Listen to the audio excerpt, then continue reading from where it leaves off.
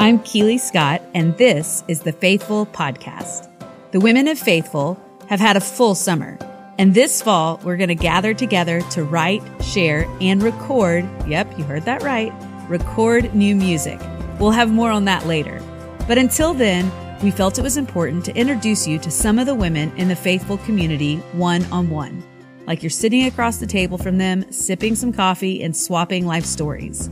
In this series that we're calling Coffee Dates, you'll hear these women interview each other and answer questions sent to us on our socials. And if you want to submit your own question for a future episode, be sure to follow us at Faithful Project. I kick off this first episode with Savannah Locke as we answer from an Instagram user a question about faith and community, which led us to talk about grief, the Gilmore Girls, and loosely breakfast tacos. This conversation will span 2 episodes, so this is part 1. Welcome to our coffee date.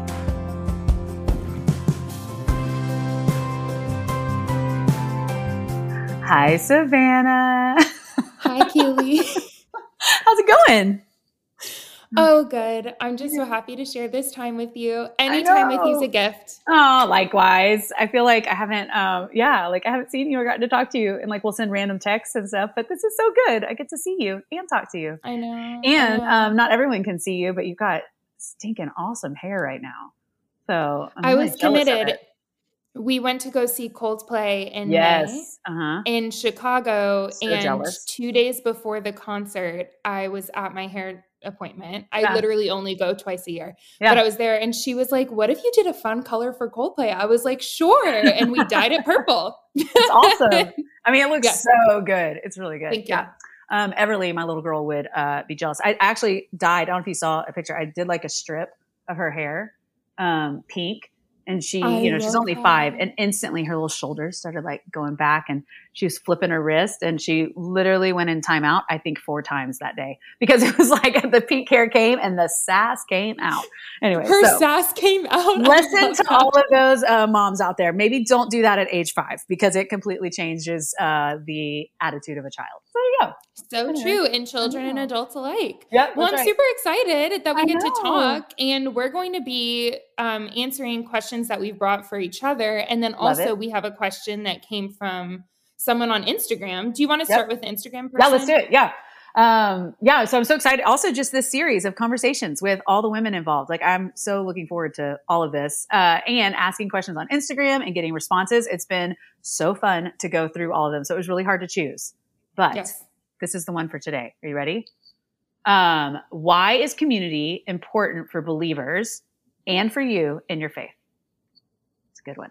Do you want me to start? Yeah, you go. Okay.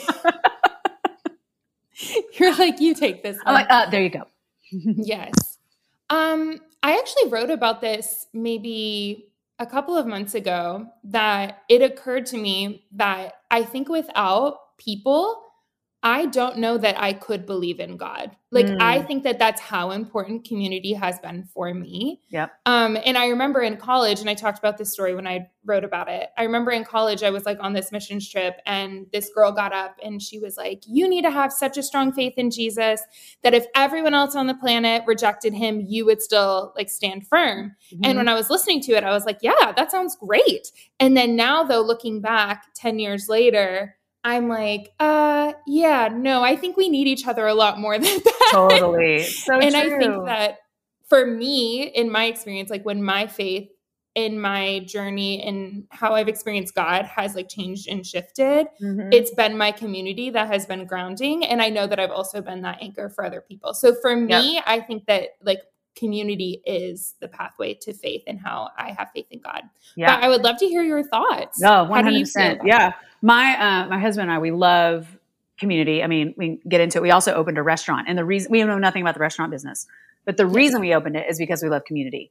But I think for this question, with faith, the last few years, we've gone through a handful of things, and our faith has been buoyed by our community. They have literally kept us afloat and let us realize that. And years ago, pre-pandemic, when one's gathered more often, we started this thing on Friday nights, and we would call it the Friday night hang.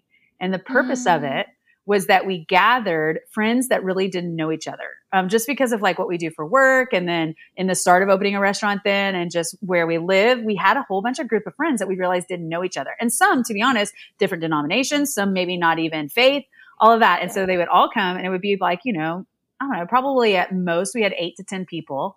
And we would all just like gather and sit on a Friday night hang on the back deck, and we would just talk. And like sometimes there was really never an agenda, but like my husband's like the master of like questions, and he would just like throw out a question. And I think in that moment I realized like how much, like I grew up in the church. I work through an organization as the church. Like I love the church.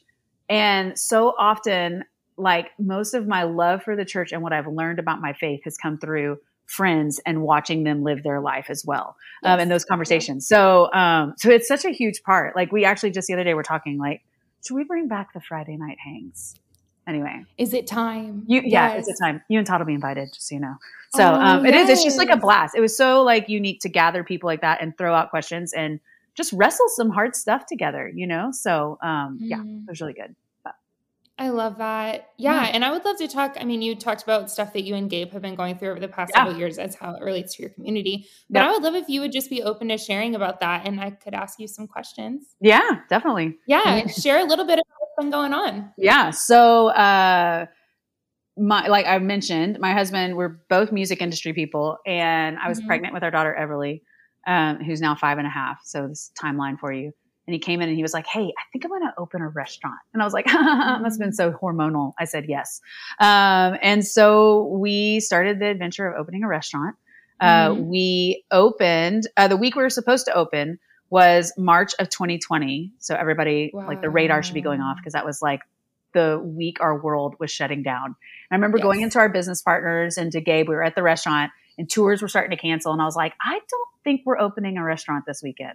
And so we didn't. We held our doors. Pandemic hits.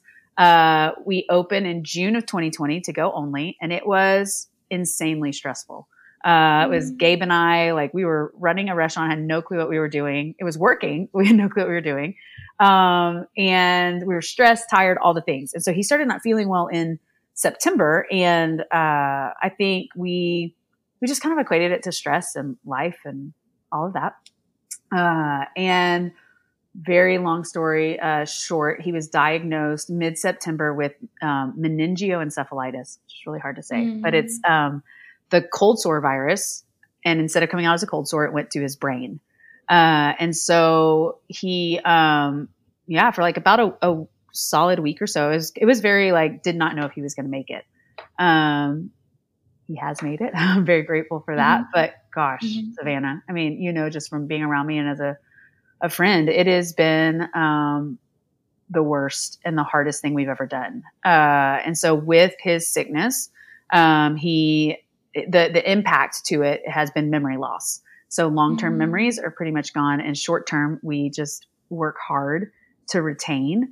In the course of that, like back to community, I remember sitting in the hospital and my Ring video camera was just like the ding, da ding, da ding going off. And I just watched my friends come into my house and they didn't know what to do. At that point, we didn't know if he was going to make it. We didn't know what was happening. And they just were like cleaning and getting things set up and getting Ev's everything she needed. And I just watched this community like tangibly love and service in a way when they didn't know what else to do, and then like friends were texting me, hey, we're outside the hospital, and they were walking around the hospital praying. And it was just, it was when I began to realize, what I said, that idea of like, it kept us afloat, because believe me, we have been angry and upset and sad. So we're now coming up on the 2-year mark. And if you had from what the doctor said and where we're at now, I would have never believed you.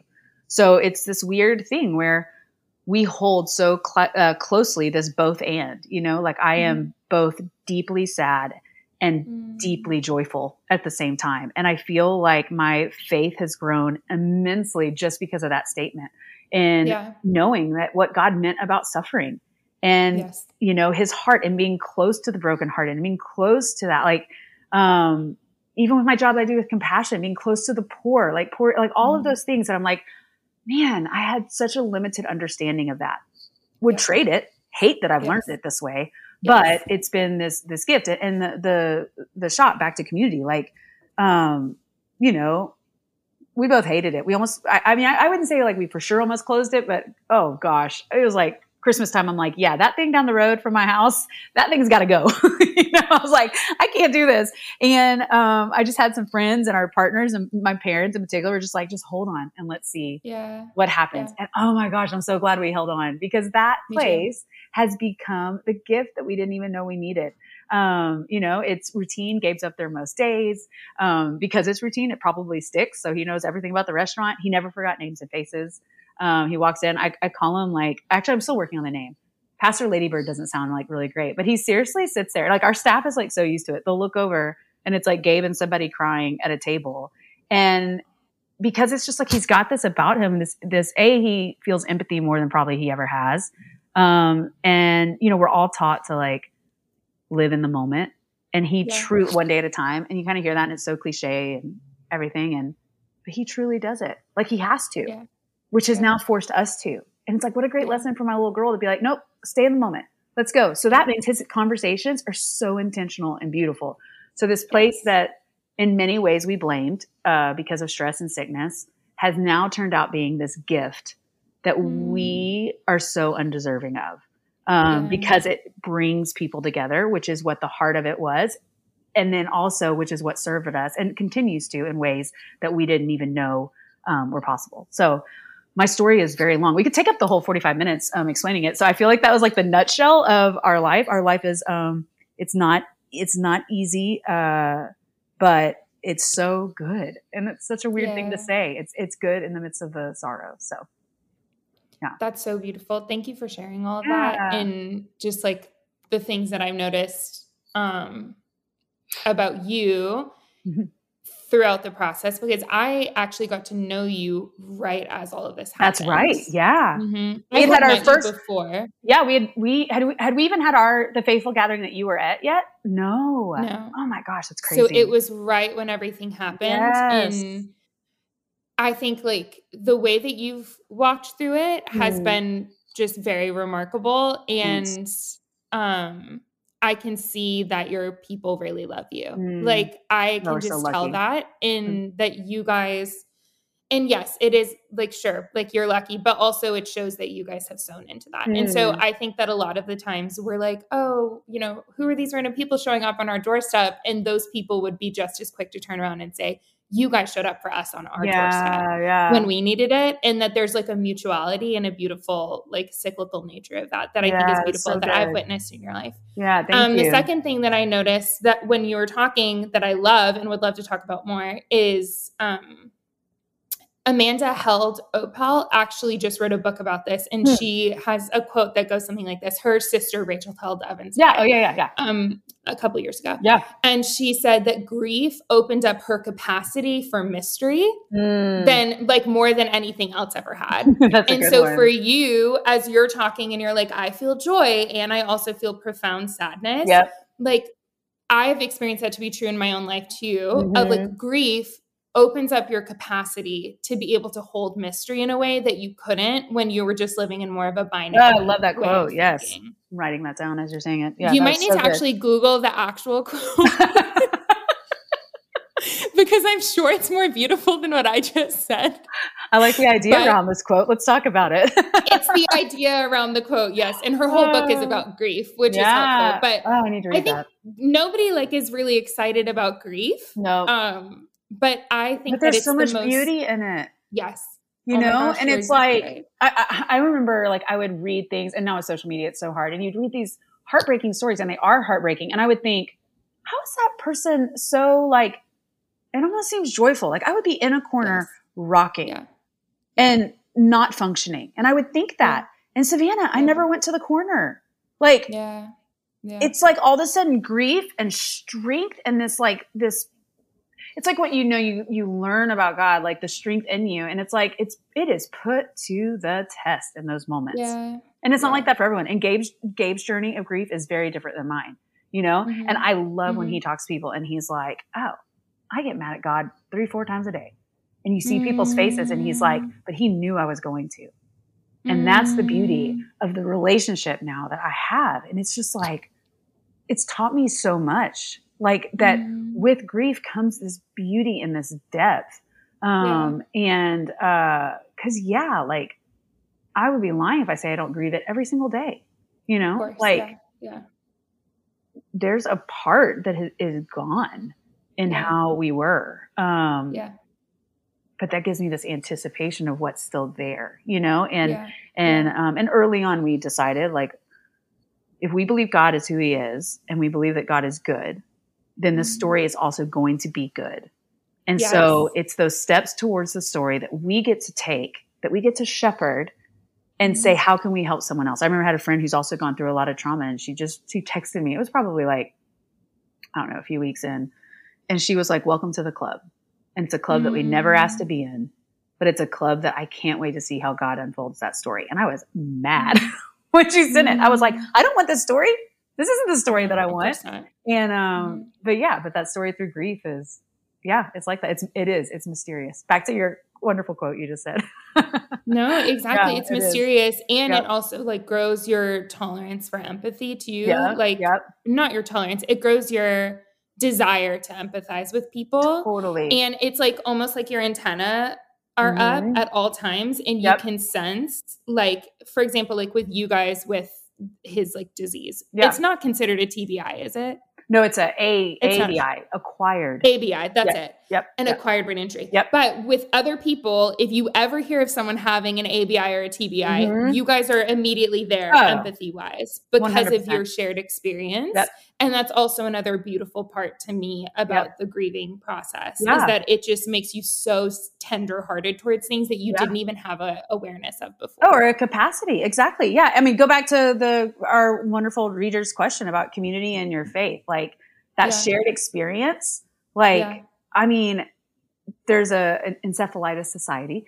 And I mean, I've gotten connected. I've walked alongside a girl over in the UK whose dad has it. And that whole idea where it's this shared experience, and who knows, like faith wise, where we're all at, but I'm like, like this is part of living out my faith in this way.